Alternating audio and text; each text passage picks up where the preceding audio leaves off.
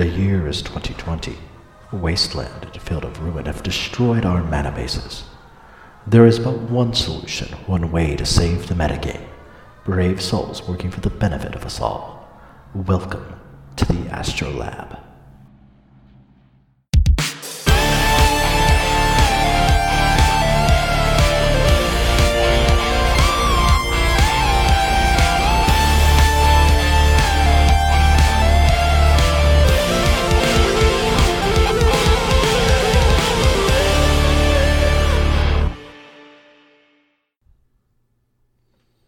Hello, everyone, and welcome again to the Astrolab, the only podcast on the internet that everyone seems to want to ban these days.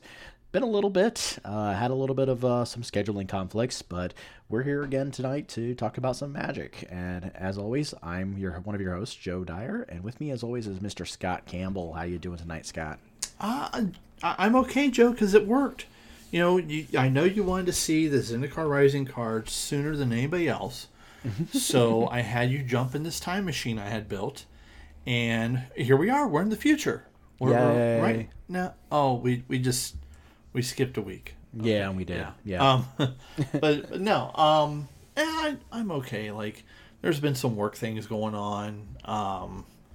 Just some family stuff. Getting older.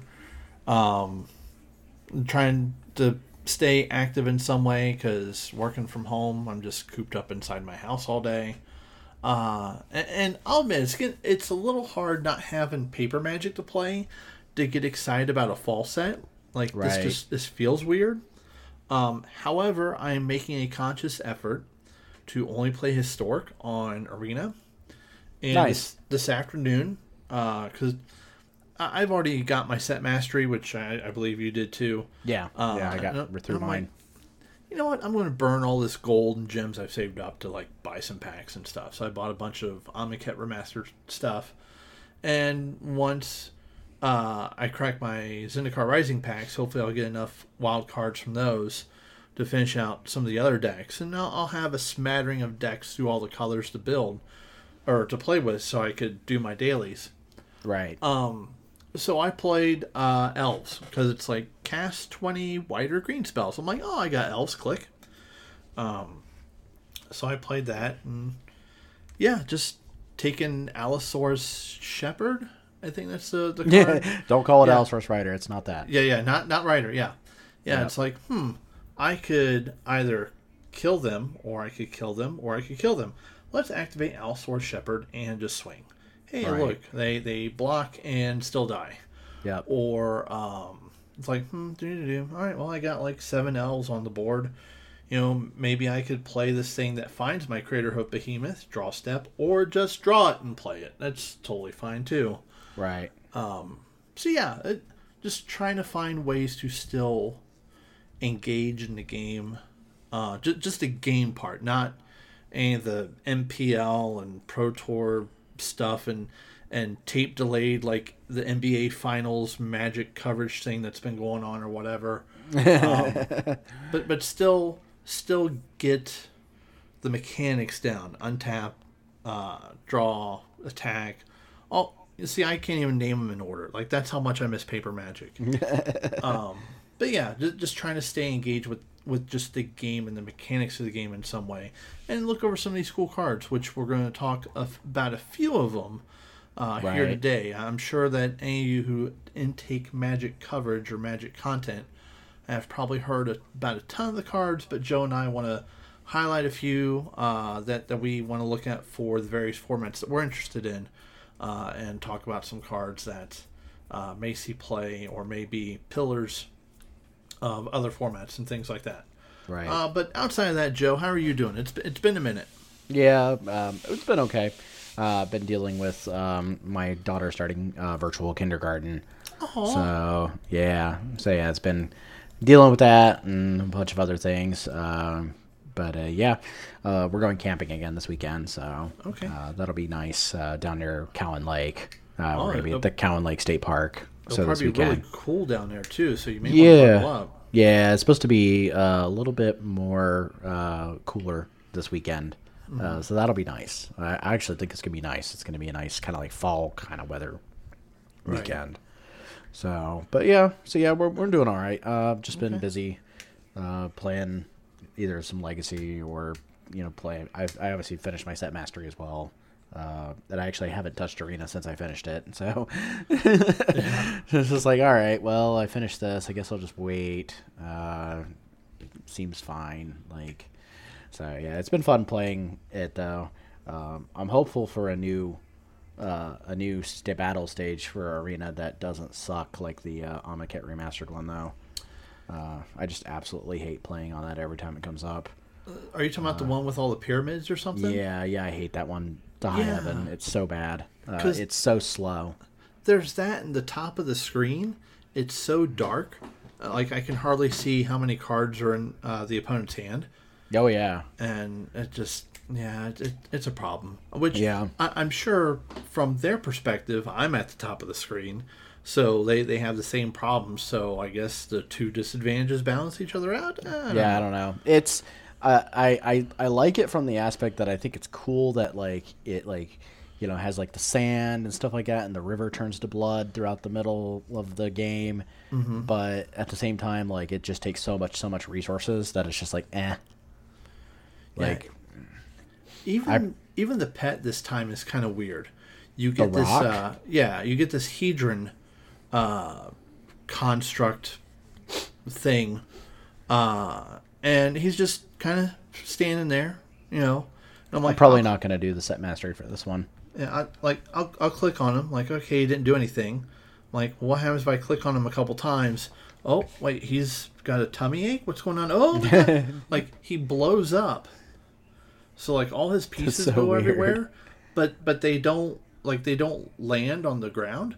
He just blows up and then reforms back into his normal shape. That's so odd. And I'm so strange. That's it's neat for the first couple times, but then after that it's okay, whatever. I'm still gonna keep my super cool Bolt dog who runs around the screen.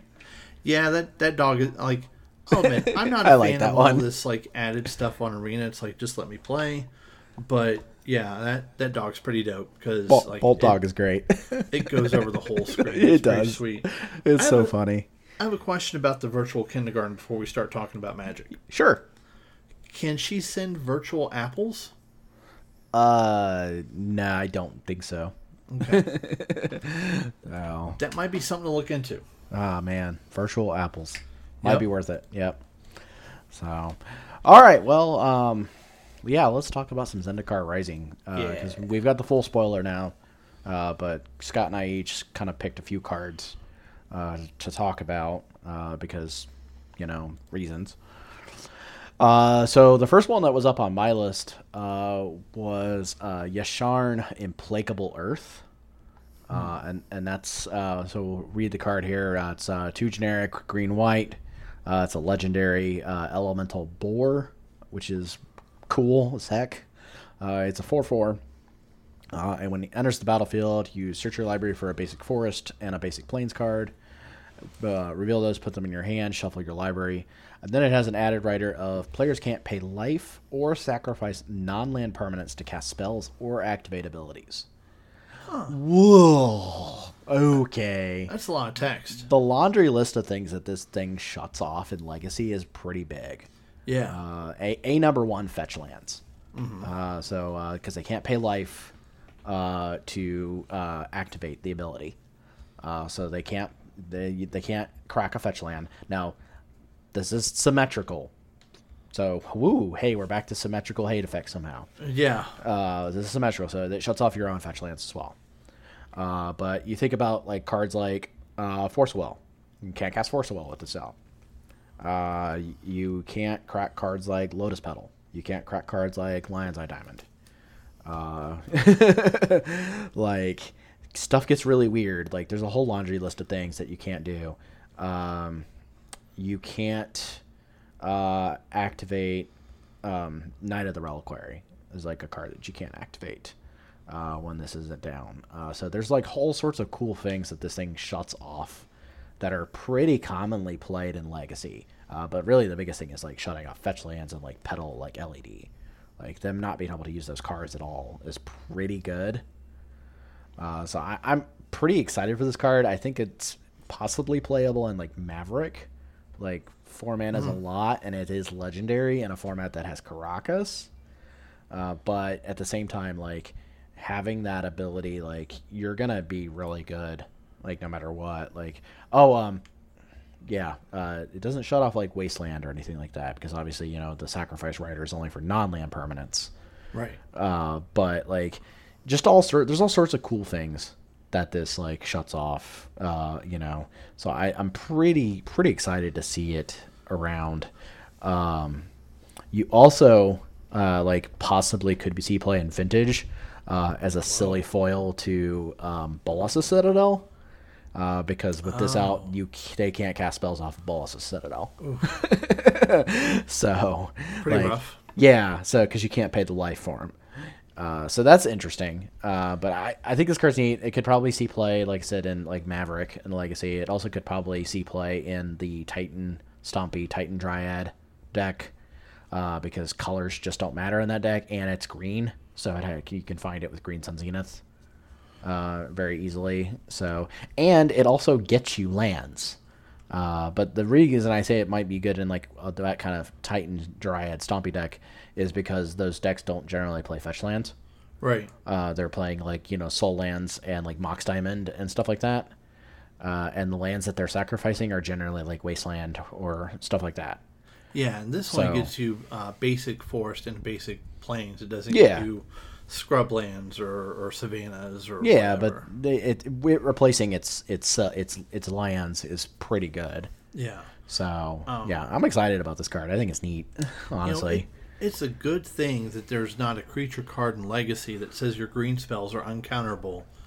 Oh, wait. Yeah, well, and see, the funny thing about that is that card's actually seeing play in other decks besides Elves. Yeah. Now, Allosaurus Shepherd is, because these Cloud Post decks, these mono-green Cloud Post decks are playing it, because being able to protect your Primeval Titan and your Elvish Rejuvenator and your crop rotation really is the big one.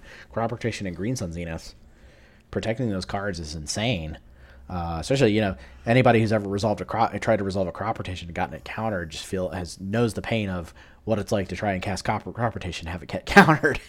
It's the worst feeling in the world because you have to sack a land, to cast crop rotation. So getting it countered is just like, well, crap. Yeah, it's like a 2-for-1. Right. So having, Allosaurus Shepherd as a way to prevent that, is pretty good. But that's why I kind of wonder if Chalice of the Void on 1 is the best counter spell in Legacy. But it's not against these Allosaurus Shepherd decks. Well, it counters the Allosaurus Shepherd being played, but no, it doesn't. Really? It doesn't. Because Allosaurus Shepherd can't be countered itself. Yeah. Oh my god. Yeah. Why did they make that card, dude? I don't know. It's great. It's so great. So green doing green things again. Green doing green things. Yeah. But yeah, I think Yasharn's neat. I think it'll be fun to try stuff with. So I should play this in my 4-color loam sideboard, right? I don't know. That might be interesting because, I mean, are they still playing Knight of the Reliquary in that deck? Yeah, that could be problematic. Like if you have it, you're not, be able to feed Knight of the Reliquary with Knight of the Reliquary, and not use fetch lands. That's why I kind of said it jokingly, but you're like, well, maybe, and I'm like, yeah, I don't know. I can see it maybe as a sideboard threat. Yeah, because against certain decks where you just want this effect. So what's crazy is I've been seeing some of those decks dip back into red and become these 5-color loam decks where they're using Clothis. Oh yeah, because that card's insane. Yeah, as their one red card where they might find another red card to use. I'm like, why can't we just run Clothis and a Johnny Vengeance and just call it a day on the red cards? A lot of the fact is that Clothis can be found with Green Sun Zenith.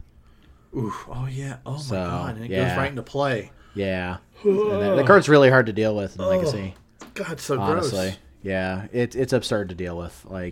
It will never be a creature almost ever. So it's just impossible to deal with. But and Tiger just spiked, so whatever. Yeah. So I think this is neat. The only big downside of this card is obviously it's legendary. Yeah. But being a 4/4, that's pretty good rate for a 4/4 for 4. Is not yeah. too bad. Yeah, stats are fine. Yeah. Yeah. So, but yeah, legendary is the only big downside of the card. But I think it's neat. I'm excited. I also really like the art. I think the art is really cool. It's a giant, grown over, looking boar pig creature. It looks like a legendary boar. Like, yeah. If you look at what it's standing on, it looks like it's standing on just some mountain ledge. Like this thing, if we were to put this in size categories for Dungeons and Dragons, this thing would be gigantic. Whatever the rating is above huge. It's definitely well beyond huge. Like, right. I can just see, like, an adventuring party just cresting over the hill and seeing this, like, we made a wrong turn. Let's go back. Yeah. Which is crazy because how big this thing is, and then you look at the stats, it's like, 4/4. Like, I would think this would be like a 40/40, like some crazy Yu-Gi-Oh stats with how big it is on the art, but, right. Things sometimes don't translate that way. But, yeah, right. like, if it stood on its hind legs, it could probably reach one of those earth motes. At the top of the art there, right? Yeah, it's neat. I'm excited for it. I think that's going to be a fun card for me to play around with. So I'll definitely try it. Goes into Nick Fit. That's totally you. Yeah, there we go. Yeah. Obviously Nick Fit playable. Yep. So, so the other card I had, one of the other cards I have on the list was Forsaken Monument. Oh man. So this is a five generic legendary artifact. Colorless creatures you control get +2/+2. Whenever you tap a permanent for colorless, add an additional colorless. And when you cast a colorless spell, you gain 2 life. My biggest thing here was that this is yet another card that goes infinite with Basalt Monolith. Yes. So I was like, oh, well, that's cool. Like, yet another card that says, tap Basalt Monolith for 4, untap Basalt Monolith for 3, net 1 mana. Great. Yep. But this also, doubles mana, adds mana on things like Eldrazi Temple. It also, it's mana on Ancient Tombs. Now, it does cost 5.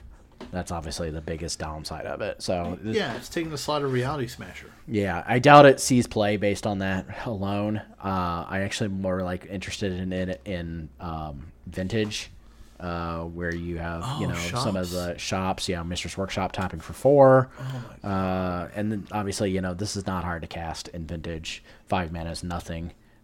Just because between a Mistress Workshop and a Mana Crypt, this is turn 1 play. So because why not, right? And then you're untapping and you have 9 mana. If you are untapping to turn 2 with your Mistress Workshop and your Mana Crypt, your Mana Crypt's gonna produce 3. Your Mistress Workshop's gonna produce 4. That's 7 mana. So yeah, and all the Moxen you play just gain you 2 life. Yeah. Oh yeah. That too. Yeah, that is true too. Yeah, you cast this first, and then you start casting Moxen, and you're just like, it doesn't matter if I ding myself with Ancient Tomb. I can just gain it back by casting whatever I cast. Right. So yeah. So I think this could be playable, even if it's only just a one of in some of the Golos shops decks that have been showing up. It's not playable in Ravager, good old fashioned aggro shops. Mm-hmm. But definitely these more control-y, prison-ish shops that have shown up that are playing cards like Golos as a land tutor, not even actually using his secondary ability. They're just using him as a land tutor, essentially. Right.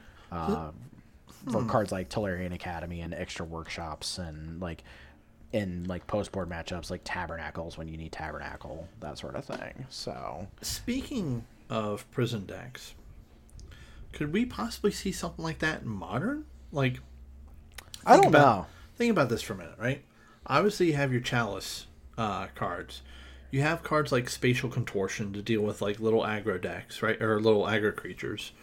I've seen a bunch of decks in Historic run both Karns. Yeah. Right? Being able to go find, in Modern, go find Ensnaring Bridge and just play that, right? So you have another prison piece. Then you play this thing here, this Forsaken Monument, and the Karn that makes the constructs, all those are now huge.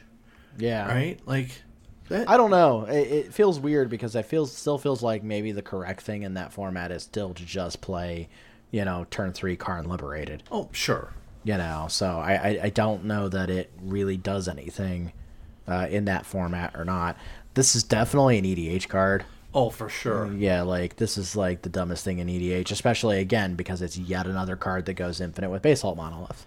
Yeah, the only problem with this, at least from my standpoint, is the fact that my girl Brea makes blue Thopters, not colorless Thopters. Yeah. Like, I've seen a lot of deck lists that have both blue and colorless Thopter creation cards, and I'm like, that's going to be, like, way too confusing, like, for for a board state. Like, let's cut the colorless Thopter cards out, even though I did include Thopter Foundry to help go infinite with Time Sieve and all that stuff, but whatever. Right. But yeah, in a deck, like, I think the Saheeli Commander deck. So that one, I think, makes colorless tokens. Joyra. Yeah, Joyra, yep. That's another one. I'd slot this into a Joyra deck like practically all day long because like I have tinkered with like the Joyra shells obviously in the past on my own, and a lot of the Joyra shells that I've built in like Forge and stuff, when Paradox Engine was around in the format, it was a lot worse, I thought, and I just don't think a lot of people actually just played it too much. But it was absolutely the most absurd thing to do because Paradox Engine would make everything dumb.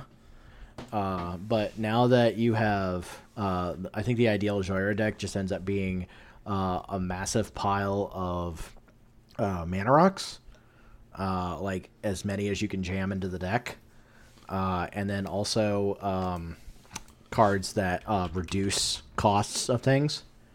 So between like Ethereum Sculptor and like Foundry Inspector, Semblance Anvil, was it Helm of Awakening?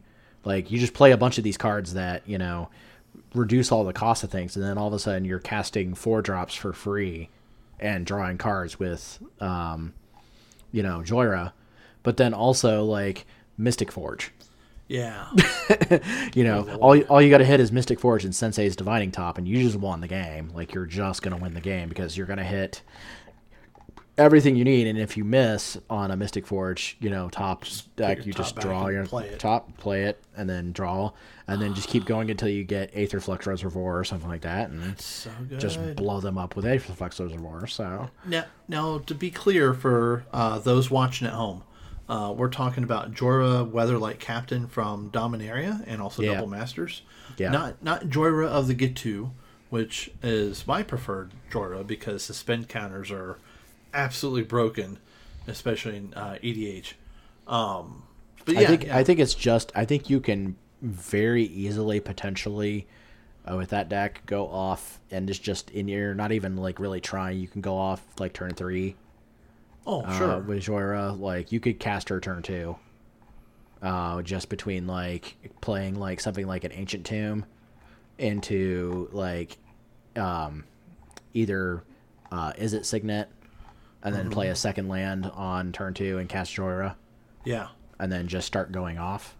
Yeah. And of course, you get all these like 0-drop mana rocks, like, Mox Amber, Mox Opal, Lotus Petal. Chrome Mox. I wasn't even like like the one list I have built in Forge right now, I'm not even playing Chrome Mox in.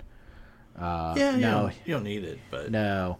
And then like all of like these like dumb mana rocks, like all the really dumb ones like Mind Stone, and you get to play Basalt Monolith, Grim Monolith, Everflowing Chalice. I'm not playing that one in that list. I'm playing more like the stuff like Hedron Archive, Felwar Stone. No Felwar Stone. Man, I'm naming mana rocks and just completely missing. That's crazy. Like Dreamstone, Hedron, all the big Silver ones. Mirror. No mirrors. Okay. The number of creatures that are in the deck is like excessively low. Like the biggest number of creatures ends up being like Metalworker, Ethereum Horn Sculptor is the name of the card. I think is the Minotaur that has the artifact Minotaur that has Cascade. Okay. Because that's really absurd. Emery, obviously. Ornithopter. No Ornithopters. Oh, man. Emery, Lurker of the Lock, because that card is absurd. Mm-hmm. Obviously, you can combine with Metalworker, Ethereum Sculptor, Foundry Inspector, Joyra's Familiar, the one that reduces historic costs by 1. So really, it's just like you're looking just to hit a bunch of a big pile of cost reducers, mm-hmm. and then every artifact you cast at that point is just gravy. So and this just ends up being super dumb for that plan. Oh, yeah. Because you're just going to be like, I'm going to cast this, and I'm going to gain life, and I'm going to gain life, and I'm going to gain life, and I'm going to gain life. And then it gets better if, like, you have to, like, win, like, by the combat step. You can just toss in a copy of Saheeli Sublime Artificer. The one that makes servo tokens every time you cast a non-creature spell. Oh, yeah. You just cast a bunch of non-creature spells and make a bunch of tokens. So Here's what's crazy, though. And a lot of people don't realize this because it's just our nature to try and optimize. We talked a little bit about that on the quote-unquote pre-show, talking about D&D and stats and min-maxing. Yeah. You can build a high power-tiered Jorah Weatherlight Captain EDH deck. We're talking like 8, maybe even pushing 9 level on a scale of 1 to 10. I think this probably is pushing 9. Yeah. Has to be. Yeah, without buying any reserve list cards. Yeah. There are enough cards. I don't think there's any reserve list cards that you really need for that. Yeah, there are enough cards out here that are in Izzet colors or especially artifacts. There have been a ton of artifacts printed in the last year. Like a ton. And we're not even in like any artifact sets. Yeah. The obvious dumbness is like whether or not you actually like need a mana crypt or not. And that's I don't think you do. You don't, but like I think that's what pushes it. Like that's one of the cards that pushes it up higher, just enough. Oh, as far as power level? Yeah. Oh yeah, most definitely. Like a mana crypt. Having both mana crypt and soul ring is really what pushes. Like, yeah, because that's the other thing. Like you can also just set up Joyra on turn 2 by just playing turn 1 land soul ring, and then playing turn 2 land Joyra. Like you don't even have to do much there. Yeah. To really set that up. So. Yeah, and even cards like Ancient Tomb. Yeah, yeah. You know. City of Traders if you want City of Traders, but honestly you don't need it. Like, no. But still, there's enough cards without the ones we just mentioned where you could be a pretty competitive 4-player pod EDH deck. You don't have to have fetch lands. You don't have to have expensive dual lands. Like, you want your lands coming to play on tap, so make sure you have your Sulphur Falls, your Spire Bluff Canals, your Steam Vents, Shivan Reefs. But yeah, you don't need to go too crazy on your mana base. So if you're looking for a sweet artifact deck, you know, here's Joe and I, the Legacy and Modern guys, talking about EDH. Like, what in the world is going on, right? No, I actually this is something I would probably like proxy and build if I really sat down to like refine the list more. I would probably do it because it's pretty freaking wild, and it plays Mystic Forge, and I like Mystic Forge. Yeah. So if I didn't have Brea built and almost foiled, I think I'm like 10 cards away. Yeah. I would probably do this. I would get a playmat with Joyra on it, build a deck like this, and probably not be invited to any EDH games because I would just power out something stupid like, I don't know, a Traxos or just something, or just combo off. I am playing a pile of Planeswalkers too. So interesting, because you get to play both mono blue Tezzerets. So you get Tezzeret the Seeker and Tezzeret Artifice Master, but Tezzeret the Seeker is really good at finding you know what you need to win the game. Mm-hmm. And then you have like Duretti, Scrap Savant, and then Karn Sign of Urza. You definitely want Karn Sign of Urza. Because that card can also just win you a game on your own. Just like, oh, make a big fat token. Yeah, that's what I was thinking of earlier. Is the one that makes the tokens. Yeah, and then I'm also playing some storm spells. So because it makes sense to play some storm spells. Because why not? Well, because like you get to play like Grape Shot, and you get to play like because Grape Shot can clean up creatures. Ignite Memories, and then I also have a copy of Mind's Desire because Mind's Desire. That's true. I mean, plus, Like, if you hit Mind's Desire on a good number and it exiles you a bunch of historic spells, which are basically going to be artifacts, then you're just going to draw more cards with Joyra. I can't fault you for playing Storm in a deck like this because we have Storm in Walmart. So yeah, I think it's neat. Like, I have a lot of fun with this kind of deck.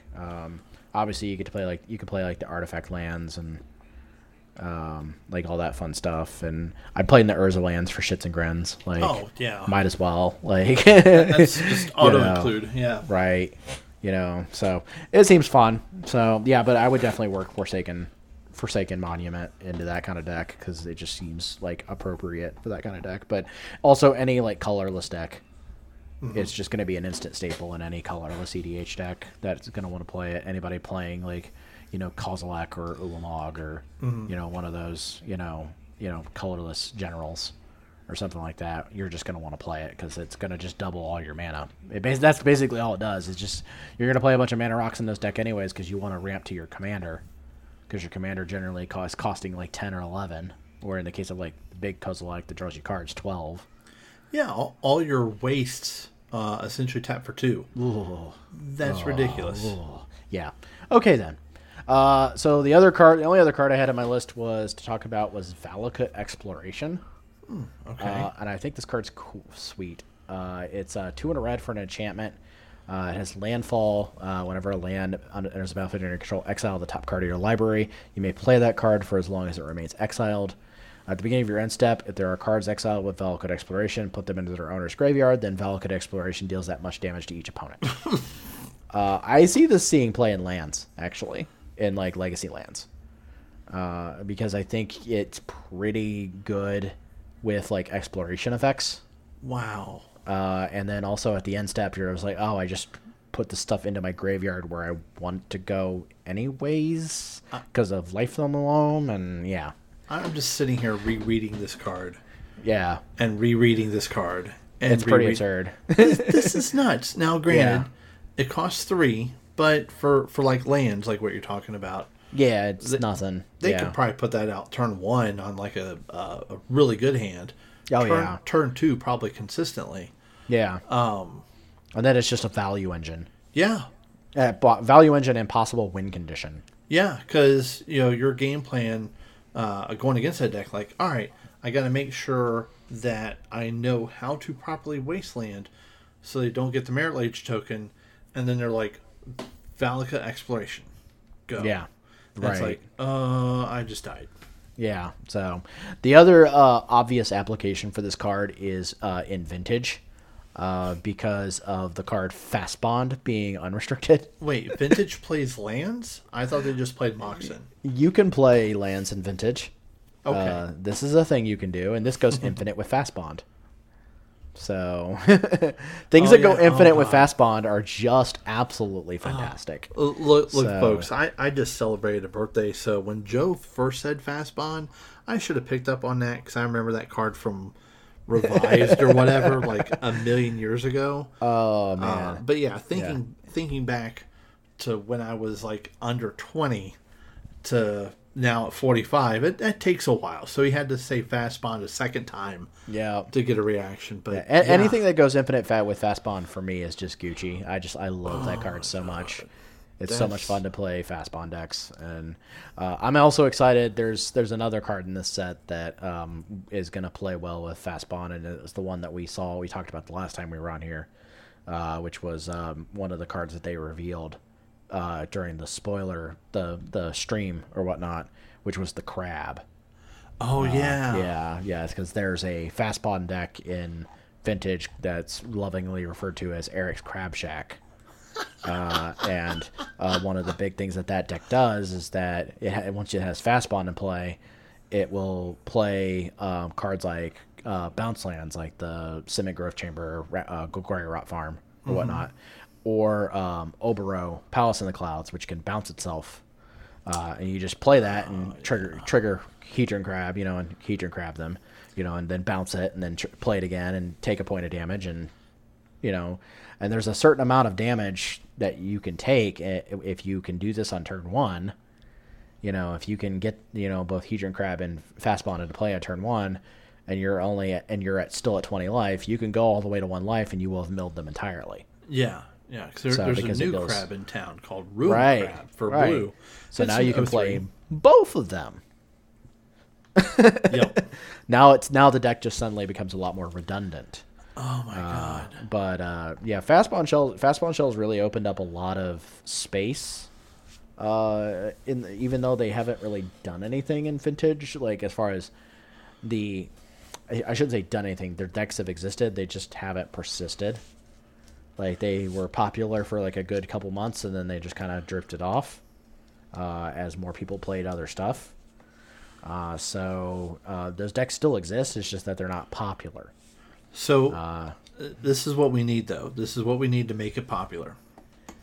We need someone to be on coverage during Swiss rounds with a deck like this, like what we're talking about with Valakut Exploration, Fastbond, and maybe one of the crabs or whatever, just something, right? In Vintage, and have Randy Buehler be calling the match.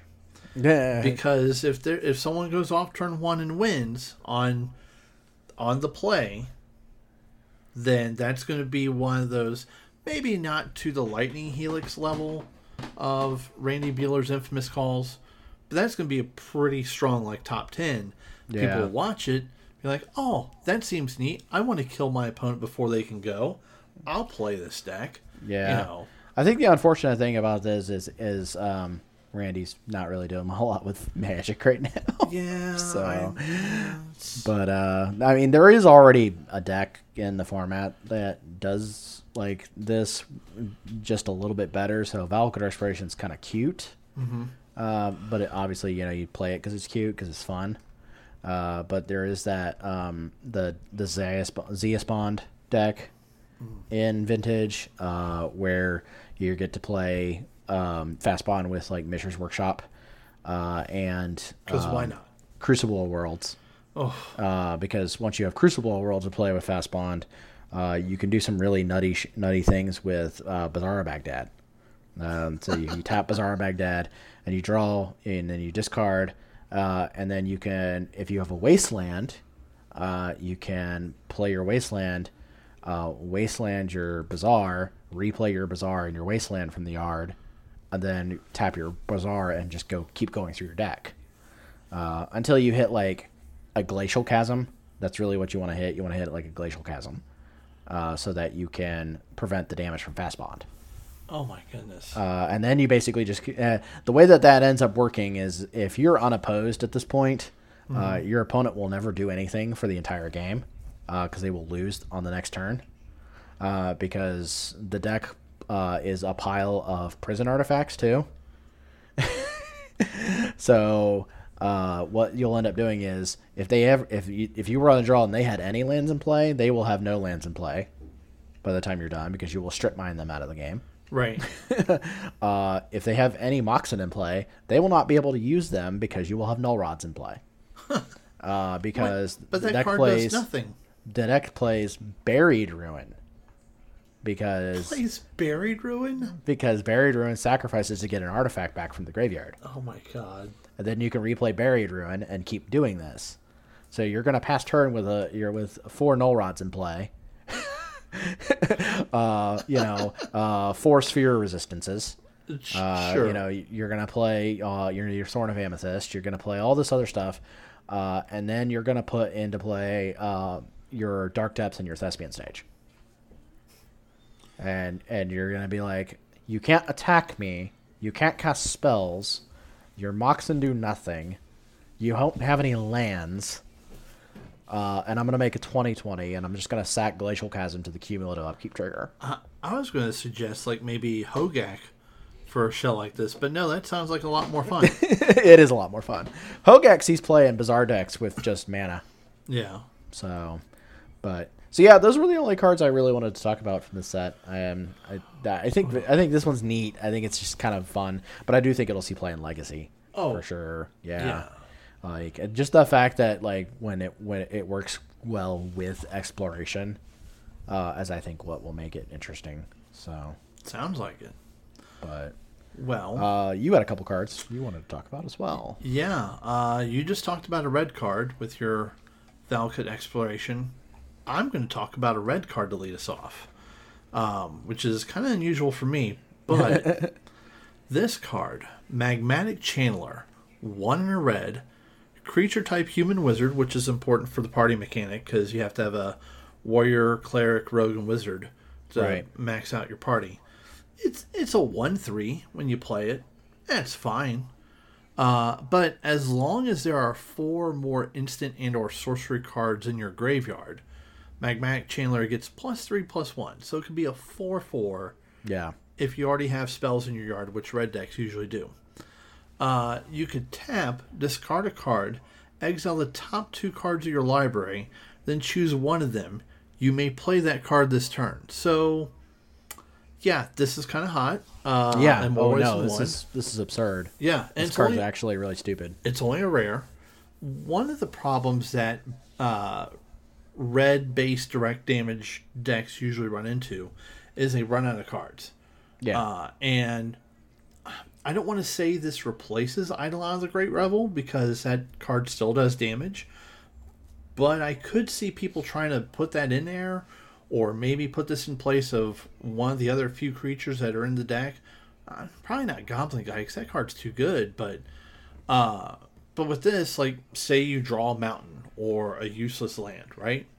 You just tap this, discard it. Oh, look, one of the 2 cards is Boros Charm, and they're at 4 life. Now they're dead. Right. Or if you're doing something weird, I don't know what you'd be doing to maybe give this vigilance, but you'd be able to attack with it, use it the same turn, so that's kind of neat. Right. But no, yeah, this card, when I looked at this, let's back up actually for a minute. So back in the day, there was this green Lugroif that was printed in this set a long time ago called Future Sight. You may have heard of it. Yep. This card called Tarmogoyf was printed. It had a bunch of text on there, and people were like, whatever, right? They didn't think it was going to be any good. Turns out the card's good because you're just playing the game. You don't have to do anything special. You don't have to build your deck any weird sort of way. So when you look at cards that reward you for just simply playing the game, like Snapcaster Mage, Dark Confidant, Stoneforge Dreadhorde Mystic. Arcanist. Well, yeah, Dreadhorde Arcanist. Stoneforge Mystic, even though you got to build it with equipment or whatever. Magmatic Channeler is one of those cards that rewards you simply just for playing the game. It's also not legendary, so you can have 2 of these in play, have like a fetch land and any other land in play or in your hand. I'll discard these. I have 4 mana. What can I find? Oh, there's a Lightning Bolt, a Lava Spike, and a Boros Charm. Sweet. I'll cast 2 of these spells. My opponent's really dead. Like, this card's going to do some work. And I don't know how much of an impact it'll make in Modern because the amount of creatures are really limited in the Boros Burn decks. But I could really see this making a home in like Pioneer or Historic as a card that really is at the center of those red decks. This is Legacy playable. Yeah. Yeah. Oh my god. Like Blue-Red Delver style decks. Yeah, this is absolutely Legacy playable. Could you imagine it's very good. I'll discard this Scalding Tarn. Oh look, there's a Fire Blast. Yeah, not even like Burn. Like it's playable in like Blue-Red Delver. Mm-hmm. Like I mean, you just like again like even though like Delver has cantrips and stuff like that, like sometimes you just run out of gas. Yeah. And also this like just says you can play that card that turn. So like if you like flip like a Force of Will, you can cast a Force of Will with its alternate cost. Yeah. So yeah, you're whatever like, you're doing is protected for that turn. Yeah. Right. Or Force of Negation. Yeah. Or what? Because you can activate this at instant speed. Yep. So like it's really good. Oh my and God. then it just becoming a 4/4 like randomly is just absurd. You could set up the top of your deck using Brainstorm. Oh yeah. Ugh. Yeah, absolutely. See, this is why I go to you for my legacy takes instead of trying to do my own. Yeah, it's definitely a very, very powerful card. Strong. yeah, I do think this will see play. Yep. Yeah, for sure. So, but yeah, neat card. I'm excited for it. Yeah. I'm excited to see what it does. Same. But Same. And then so yeah, continue. Yeah. Next on the list, of course, it's me. I have to talk about a Planeswalker, right? We talked about a couple previously. We talked about Jason Nahiri, but we didn't see Nissa at this time. We knew Nissa was going to be in the set because product packages were spoiled or previewed or whatever to kind of give us a hint of what was coming in the set. Right. So here's Nissa. Nissa of Shadowed Bows. Bows like the speakers. I don't know. Bows. She's 2, a black and a green. So we have a Golgari Planeswalker here. 4 loyalty. So just like with your boar you're talking about, here we have a 4 mana cost card with 4 in its loyalty or power and toughness. So that's kind of neat. Nissa has the Landfall keyword, where whenever a land enters the battlefield under your control, put a loyalty counter on Nissa. On this Nissa specifically. That's nuts. Yeah. But wait, there's more. +1, untap target land you control. You may have it become a 3/3 elemental creature with haste and menace until end of turn. So no vigilance and no staying around. So it's kind of a powered down version of her previous, which I kind of like that, because one of the things that I found with Planeswalkers is they do them from one set to the other. Whatever their abilities were the last time we saw them, we kind of don't get that the next time we see them. Like, there seems to be a disconnect. Like, there's with this, there's a sense of continuity. Like, oh, well, the last Nissa turn lands into creatures, so this one does as well. So, right. Kudos to Wizards, and they cleaned it up a little bit, making it not so broken, for lack of better phrasing. But then -5. You may put a creature card with converted mana cost less than or equal to the number of lands you control onto the battlefield from your hand or graveyard with 2+1/+1 counters on it. So, Right. you don't play this on turn 4 unless you have mana build up from Lotus Cobra triggers. What you do is you play this on turn 5, then play Fabled Passage for the turn, getting a landfall trigger, then activating Fabled Passage, and getting another land and putting another loyalty counter on her, and then -5 Nissa, which leaves her at 1 loyalty at that point, and put, I don't know, whatever, onto the battlefield, as long as it's 6 land or 6 converted mana cost or less. Right. So, Uro to get another landfall trigger on Anissa, or God. yeah, or some just giant card, like Elder Gargaroth, or just think of any Terror of the Peaks, just any giant fatty that could just straight up block for Nissa, because maybe you've used removal spells on the opponent's other crap that they have on the battlefield up to the point where you cast Nissa. So yeah, if you can control the battlefield up to a point, keeping threats off the board, you could play Nissa into a fatty and have a blocker and have this Planeswalker, and your opponent's like, oh, I'm about to lose. Right. Pretty dumb. Yeah, it seems like a neat card. It's definitely different. So I kind of wonder what lore wise what gets her into black. Yeah, So, I don't know, because curious she to was see blue, then went back to monocolor, and now she's black. Yeah. So I'm curious about that part, but yeah, it seems like a neat card for sure. Maybe it's her coming to grips with that. Maybe she's not the sweet, innocent elfie girl or whatever, because she had a hand in what's happened on Zendikar throughout the Plains history.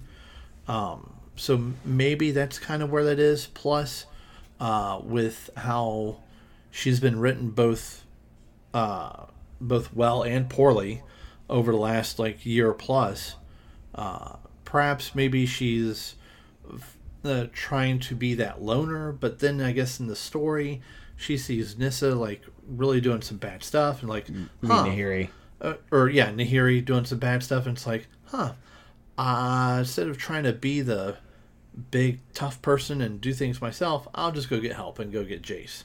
So it's like, so here we have a character who we've been wanting to see written. Maybe she could stand up for herself. Maybe she could show us her true potential. No, I gotta go get a dude. And I'm like, really? Click. I'm so, but the card's cool because the key thing is your hand or essentially your graveyard. So you could have like a self-mill deck. You could have maybe you've discarded creature cards through maybe Collective Brutality to escalate that, and now you get that creature back essentially for free.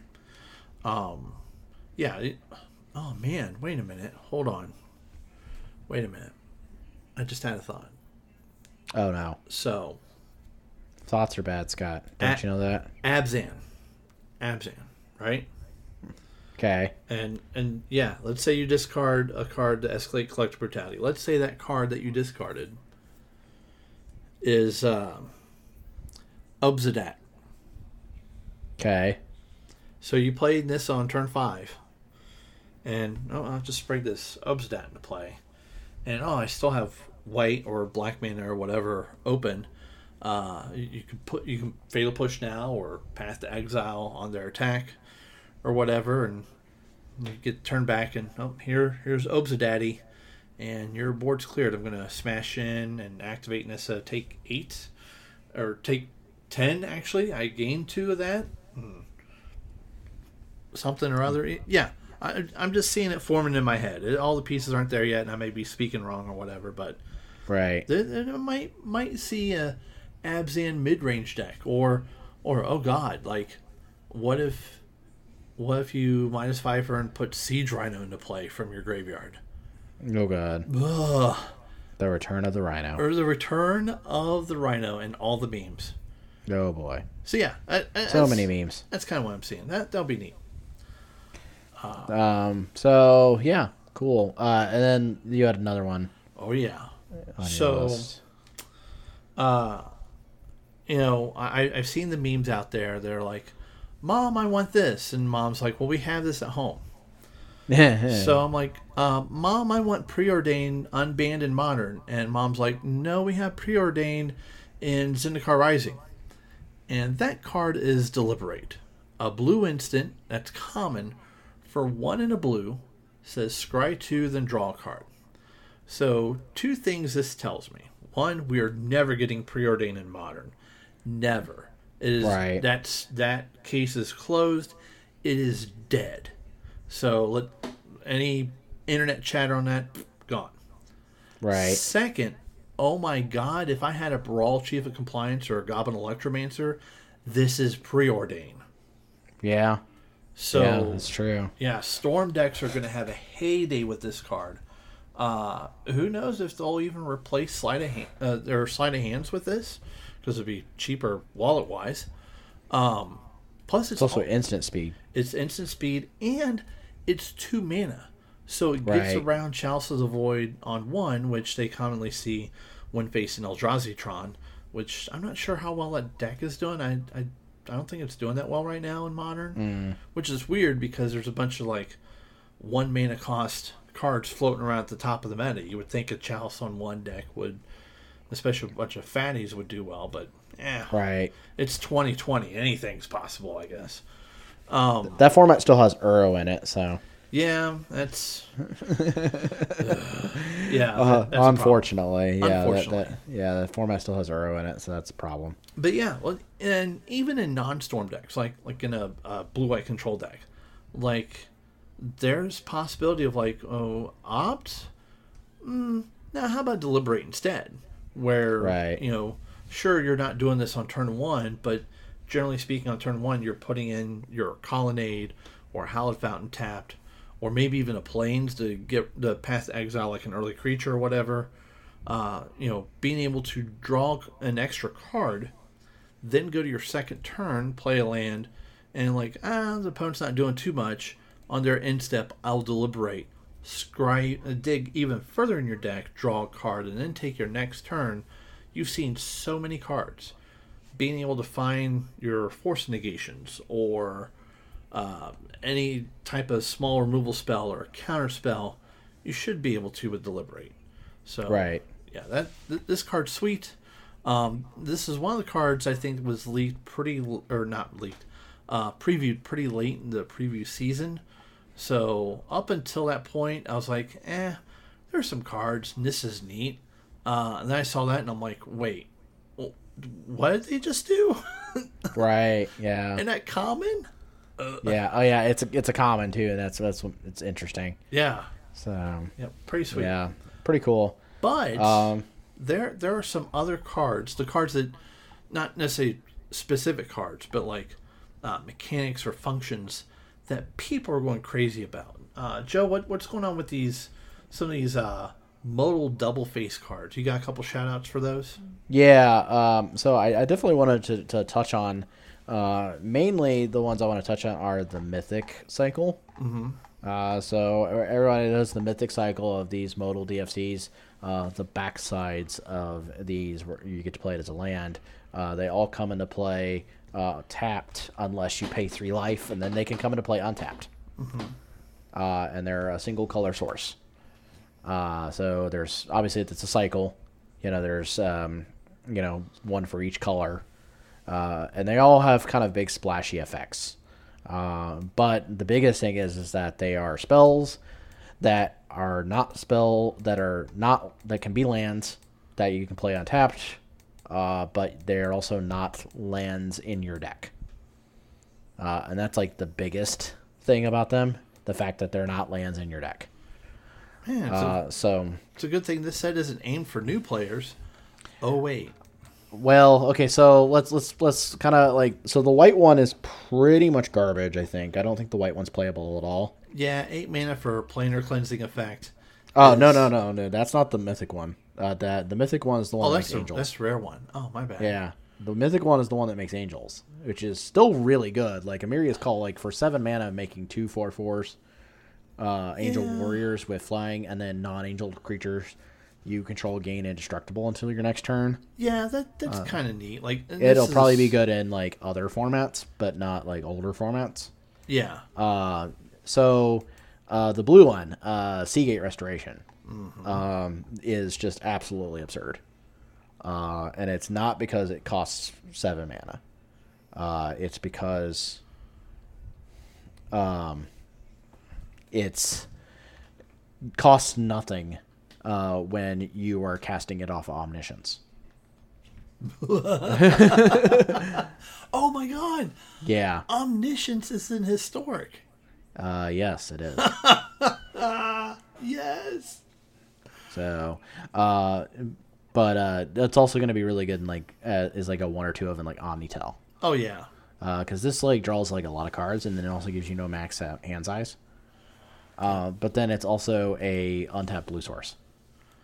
Yes. Or you could just pitch this to Force of Will.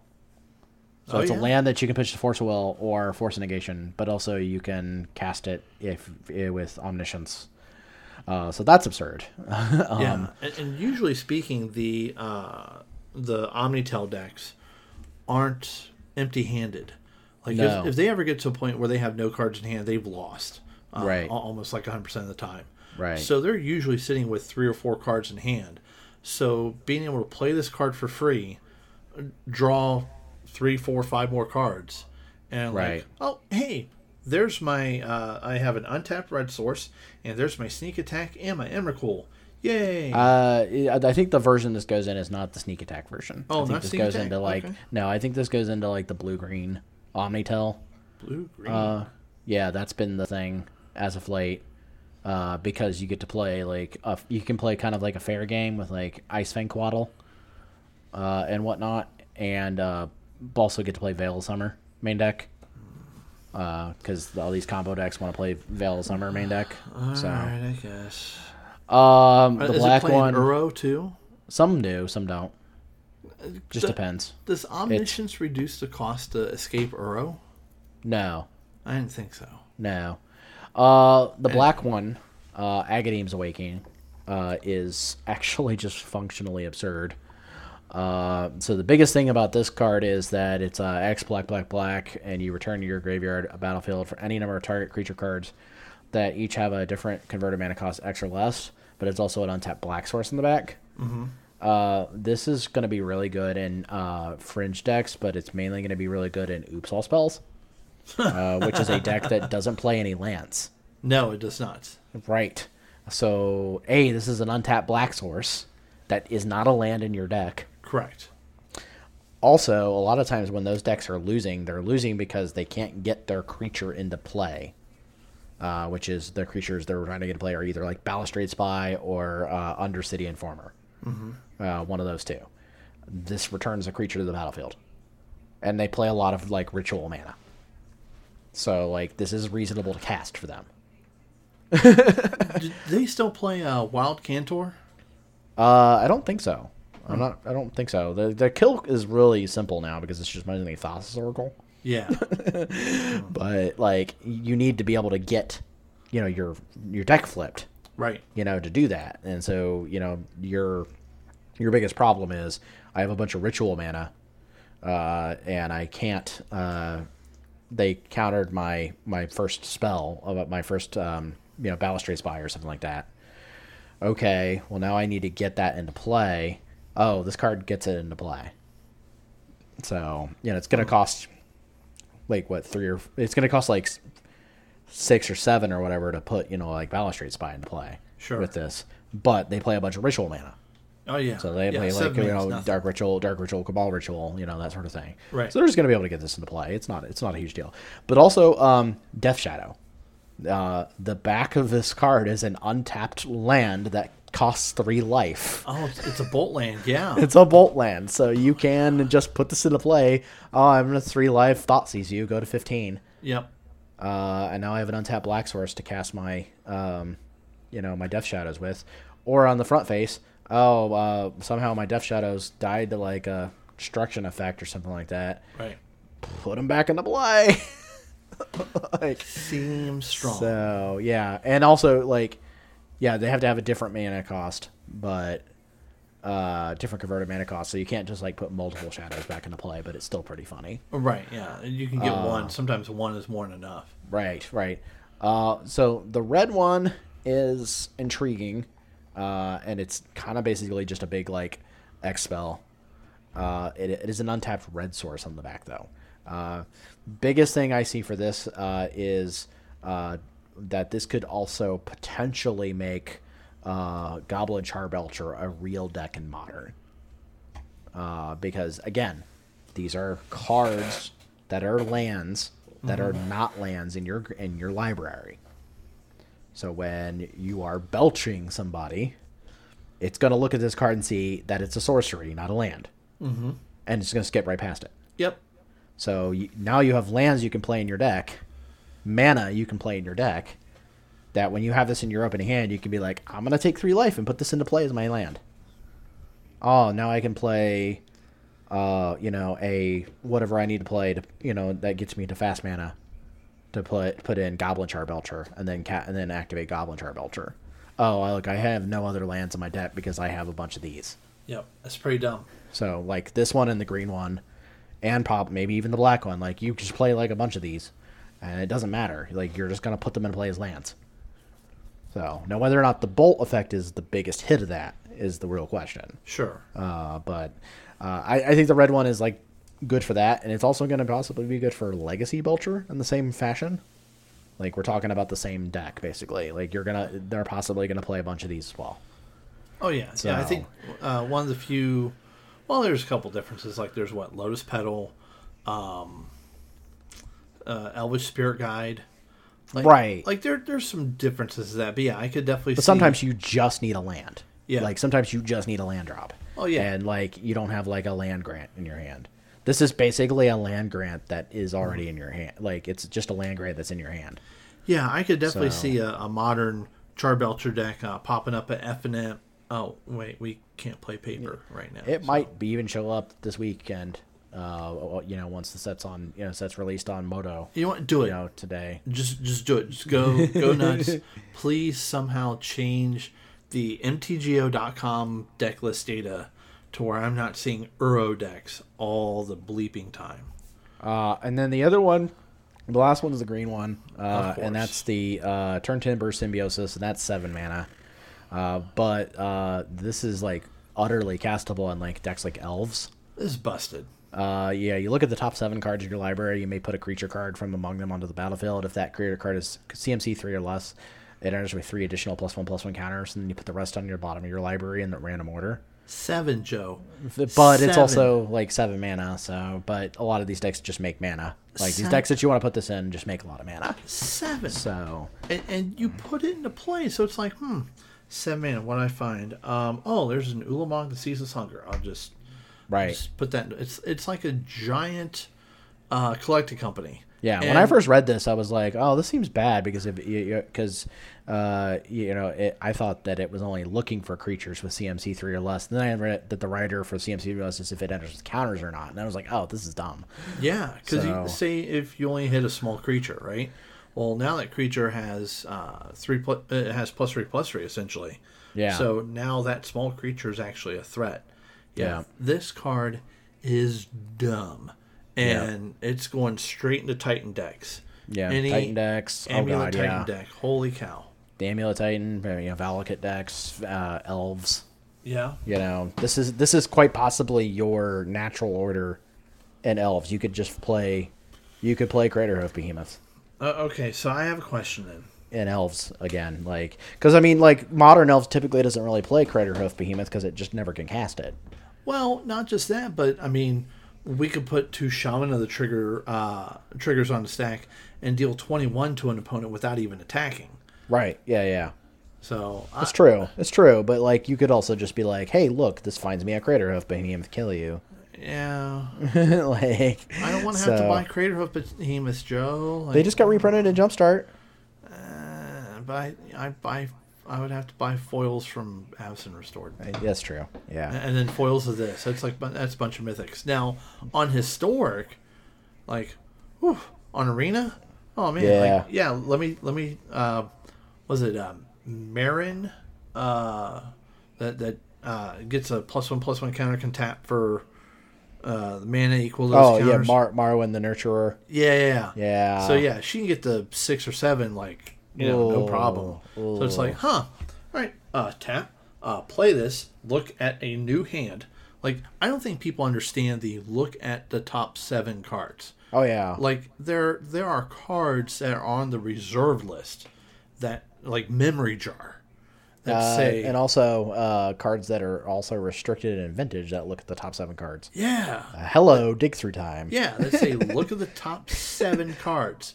Stop. You're not even... This is basically green dig through time. Right. You're not even done with the sentence, and you're at that point, I get to look at how many? Yeah. Now, granted, Grafdigger's Cage stops this dead in its tracks. Yeah. So you have to get rid of that. It's May, though. Yeah. But, yeah. But still, you look at a fresh hand. Right. A fresh hand. There's the Craterhoof Behemoth. Boom. And sure, you've spent 7 mana to find an 8 mana card, but sometimes that one turn is what it takes. And some of these newer formats, it's basically just natural order. Yeah. That's basically what it boils down to is well, and they also have you get Fierce Empath in Historic Elves too. Yes. But that's also you have to cast that and then cast Craterhoof. Yeah. For this you can just cast this, probably get your Craterhoof. Yeah, this probably just replaces the Fierce Empath, because I think Fierce Empath is only at a 2 or 3 of anyway. Yeah. And then at the same time, if you really need it, it's a land. It's an untapped green source. What? Right?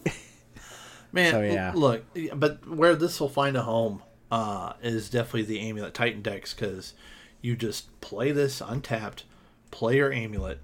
Oh, yeah.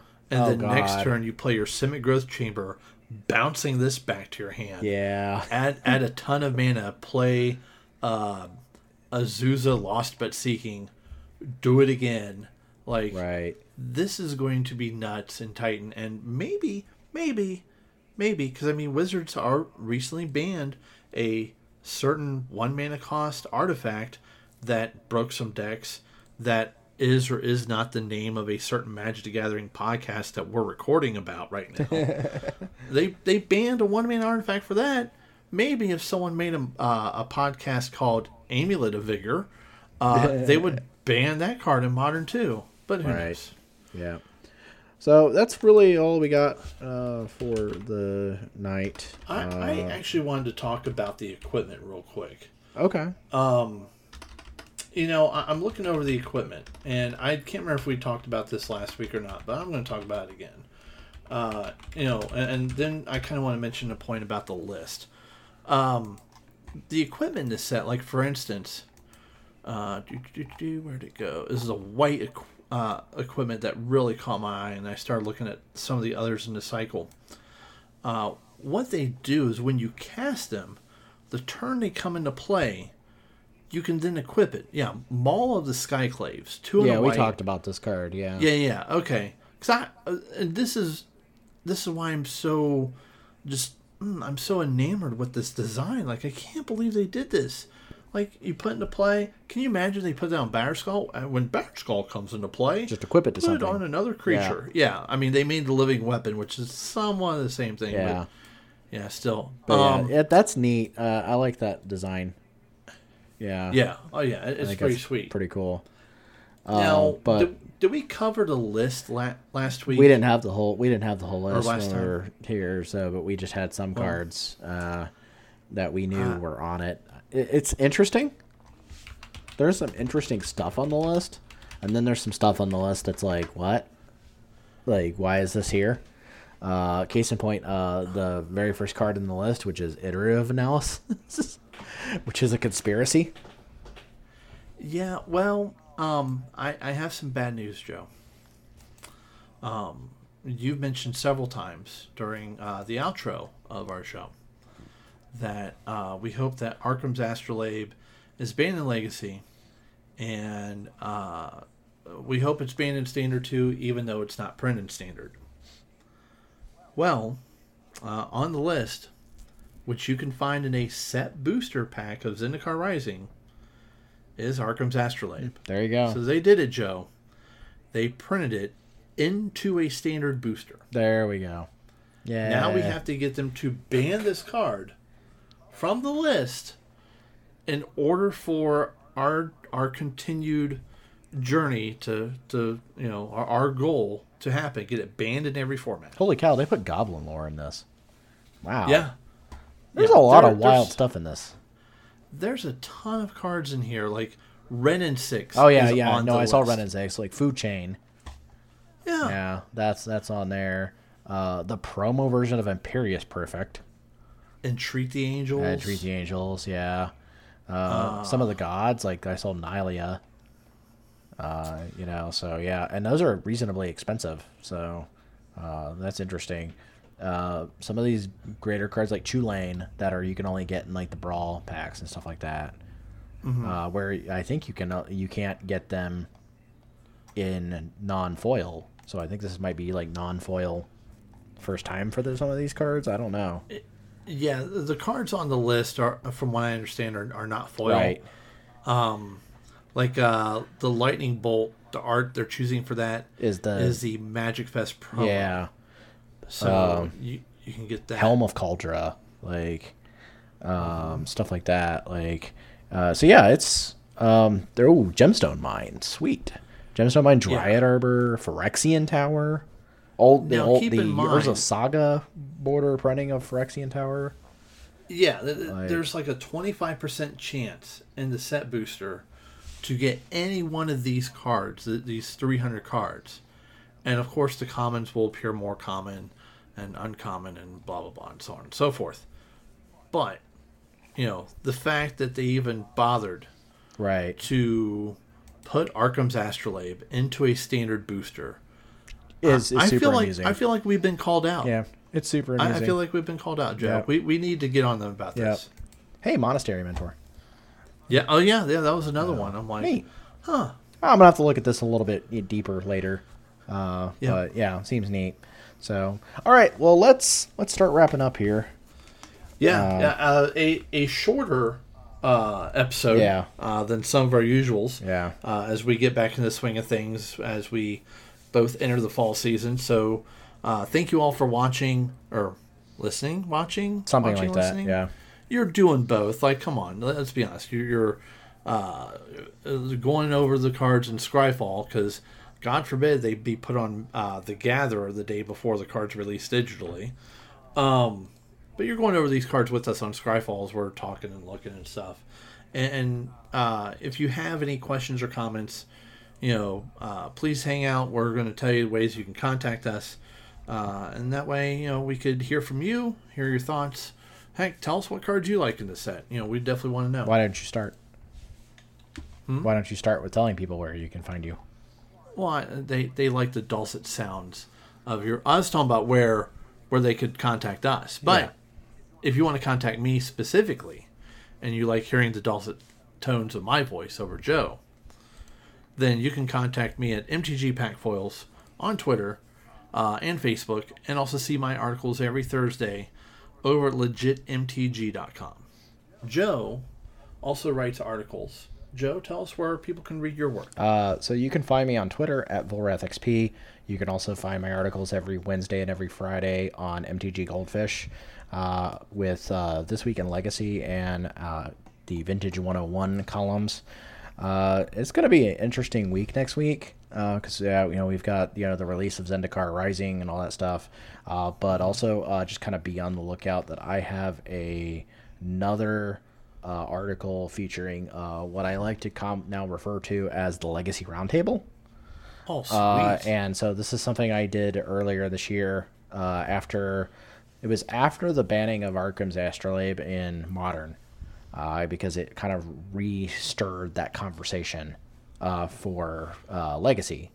And so people were like all upset about Legacy and not them not banning stuff like Oko and Astrolabe and that sort of stuff. And so we just had this big conversation with a bunch of people that said, hey, what do you think about this card? What do you think about this card? What do you think about this card? Is there anything that you think could change? Is there anything you think could be unbanned? Do you think there's anything that needs to we missed that needs to be banned? That sort of thing. What do you think about the format right now? And we had like 4 or 5 people, and they just kind of put all their thoughts together in a Google Doc, and it worked out really well. Honestly, it was really good. We had a good group of people the last time. Folks like Nate Golia from Eternal Turtles was on there. Rob Wilson, who's a Columbus local to us, who runs the Buffalo Chicken Dip Legacy events. So a couple guys like him. We also had a couple guys like Marcus Ilwald, who is super, super great, high tide / combo / anything player. He used to be an old school Miracles player. So really, really, really smart dude. So we had a whole bunch of people. So this time I've got a different group of people because the idea behind the Legacy Roundtable is that we kind of convene with different people, kind of get different ideas and different outlooks on it. So we're just trying to kind of get people interested. So I've got one of my people I've got is actually a group of 3 people, because it's the combined consensus of the hosts of the In Response Legacy podcast. They're a European podcast. And so the 3, they were like, can we just answer like as a consensus, like as us? And there was like, yeah, sure. Like, that sounds great. Like, so got him. I've got Phil Gallagher from Thraben University in on it. Max Gilmore, who is Maxtortion on Twitter. So he's going to kind of help out a little bit. So it's going to be, I also have one of my favorite set review guys that every time we go into a set, he always posts these really great in-depth set review pictures, which is Peter Vanderham. Shout out to Peter. Like, he's a fantastic guy. Like, he's very analytical and very great to talk to. And so he kind of was chimed in and said, hey, I want to help you out with this. So yeah, it's going to be an interesting week next week, because I'm sure people are going to talk about a lot because it's, everybody's favorite topic of, does this card deserve to get banned or not? Like, Oh, man. And yeah, people have really strong feelings about like cards like Oko. Like, I think the 3 big hitters we hit in this one was Astrolabe, Oko, and Veil Summer. And I left Uro off the table because I don't think Uro will get banned in Legacy ever, but it's still really stupid. So it is, but like real quick here as we're in our close. Yeah, I think Uro, and even to an extent Oko, as far as Legacy, they're okay. I don't really see Oko being as bad in Legacy as it was in Modern. I think Oko is just as bad. Really? I'm coming around to this. I'm coming around to this discussion where I do think it would be the format would probably be better off if he was just gone. We flip flop now on that. Yeah. So but yeah, and it's only because like in the recent past couple months, like the whole narrative on Oko has changed a lot. Like it's now we're starting to see that the relationship between Oko and Arkham's Astrolabe is not the power of Oko. The power of Oko is, him seeing play in Delver, him seeing play in this deck and this deck and that deck, and he just invalidates complete swaths of decks. And it's just weird. Like it's so odd how he homogenizes control. He homogenizes other decks. It's clearly there's something wrong. And I think that the format would probably benefit if he was gone. Like, now there are some people that are like, "Oh, I want to see Arkham's Astrolabe go bye-bye because with Arkham's Astrolabe gone, Oko gets harder to cast," and they're completely ignoring the fact that Delver's playing it. Like that's not harder to cast. Right? That's, no. So that's cast Oko with days backup. Right. Like, yeah. So that's the awkward thing about this conversation is that finally starting. There are a couple people that I've talked to that are finally starting to come around to that position where you're like, yeah, this card maybe needs to go, but it's maybe not powerful enough to go, but it's definitely homogenizing the format too much. It's definitely having a format warping effect on the format. For sure. And a lot of people I know are just like, I can't play this format because I'm so tired of seeing these cards. So and that, like, there's been a lot of discussion in all formats about, this card's too powerful, it's got to go. Like Luxus, for example. The Lurrus, you people mean? Want it. Or no, Luxus. Muxus. Yeah, sorry, Muxus. The god, because it was appearing in the historic tournament this past weekend. Right. And all these cards, it's like, oh, this deck is at the top because of this card. That card has to go, and like that's the chatter. And it's like, can we stop? Yeah. Can we like let formats let people just play the cards they want to play? Yeah, it sucks that maybe you're just getting destroyed by goblins. I think it's neat how they assemble their machine of stuff and just kill you. That's kind of neat, kind of like elves, right? Right. But like just this constant chatter of ban this, ban that, ban that, it just gets senseless. Yeah. Like, that's why I'm glad you're doing these roundtables, because you can get actual legitimate thoughts from people instead of just Twitter noise. Right. And I think really what helps the consensus there is that data. Taking the data and looking at the data and saying, well, really by looking at this, you can see the effect this card has had on the format and overall, and you can see which decks are not showing up that could exist, but they don't because Oko just completely invalidates those decks. Right, and you show a lot of that data with your work on the This Week in Legacy and Vintage 101 articles that you write on Goldfish. So if you haven't checked it out yet, obviously, hilariously enough, Vintage actually ends up being the only format I feel like where Oko is fine. Which is weird because you can turn your Black Lotus into an elf. Yeah, but like the card's only like playable in like 2 or 3 archetypes. Yeah, so like it's playable in Blue Xerox that is playing either Rug or 4-color Xerox or Oath of Druids. None of those things do things like Paradoxical Outcome. Like, so, my opponent played an Oko. Cool, I'm gonna storm off now and kill you. Like, or my opponent played an Oko. Here's a bunch of damage and stuff like that. It gets rid, or here's a Pyroblast or whatever, because Oko in a 4 Pyroblast format. So that's just basically it. Like, there's a lot of decks that kind of invalidate, or like, oh, my opponent played an Oko. Okay, here's 2 Vengevines and 2 Hollow Ones and a Hogak. Have fun. Wait a minute. So you're saying that Oko would have been fine if there were appropriate answers for the card? No, it's not that. It's the format. The fact that the cards in the format ignore it. Yeah, like that's the thing. Like the rest of the format, kind of there are decks in the format that can just simply ignore it completely. Okay. Like I said, when your opponent goes, I have an Oko, ha ha ha, and you're like, cool, here's 32, here's 12 power on board in turn 1. Right. Have fun. Like, go ahead and elk one of my guys. I don't care. Like, nice elks, right? bro. And like, not only that, it's like, here's 12 power on board. Here's 8 of it swinging right now, because there's 2 Vengevines or something like that.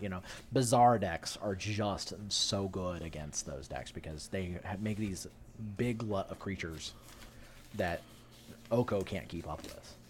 So, which is why you see in Legacy, the deck that beats Delver right now, even though Delver's like this big deck and it's a good deck and it beats a lot of things, the deck that beats Delver a lot is Hogak. And that's because Hogak creates a lot of pressure. Yeah. And it does it quickly. Like, that's the other thing, is like they can't very easily deal with it because a lot of their hate is not permanent based. So, yeah. It's the fire hose of the format. Yeah. So, anyways. So when's your Legacy Roundtable article? When can people expect to see that? Next week. So, next week? Yeah. Okay, so from the time they hear this podcast, next week. Yeah. Okay, awesome. Looking forward to it. All right, so you can also find the cast at the Astrolab Cast on Twitter, and you can also find us on Google email, Gmail at theastrolabpodcast@gmail.com. So if you have any feedback or anything like that, please get in touch with us. Just let us know what you want to see, what you want us to talk about. So, but on that note, we're going to wrap up here and get going. So thank you guys for listening. Have a great night. And hopefully you guys are staying safe and everybody's doing great, and just have a good night. So take it easy, guys. Hey, the Reds won their 5th in a row. All right.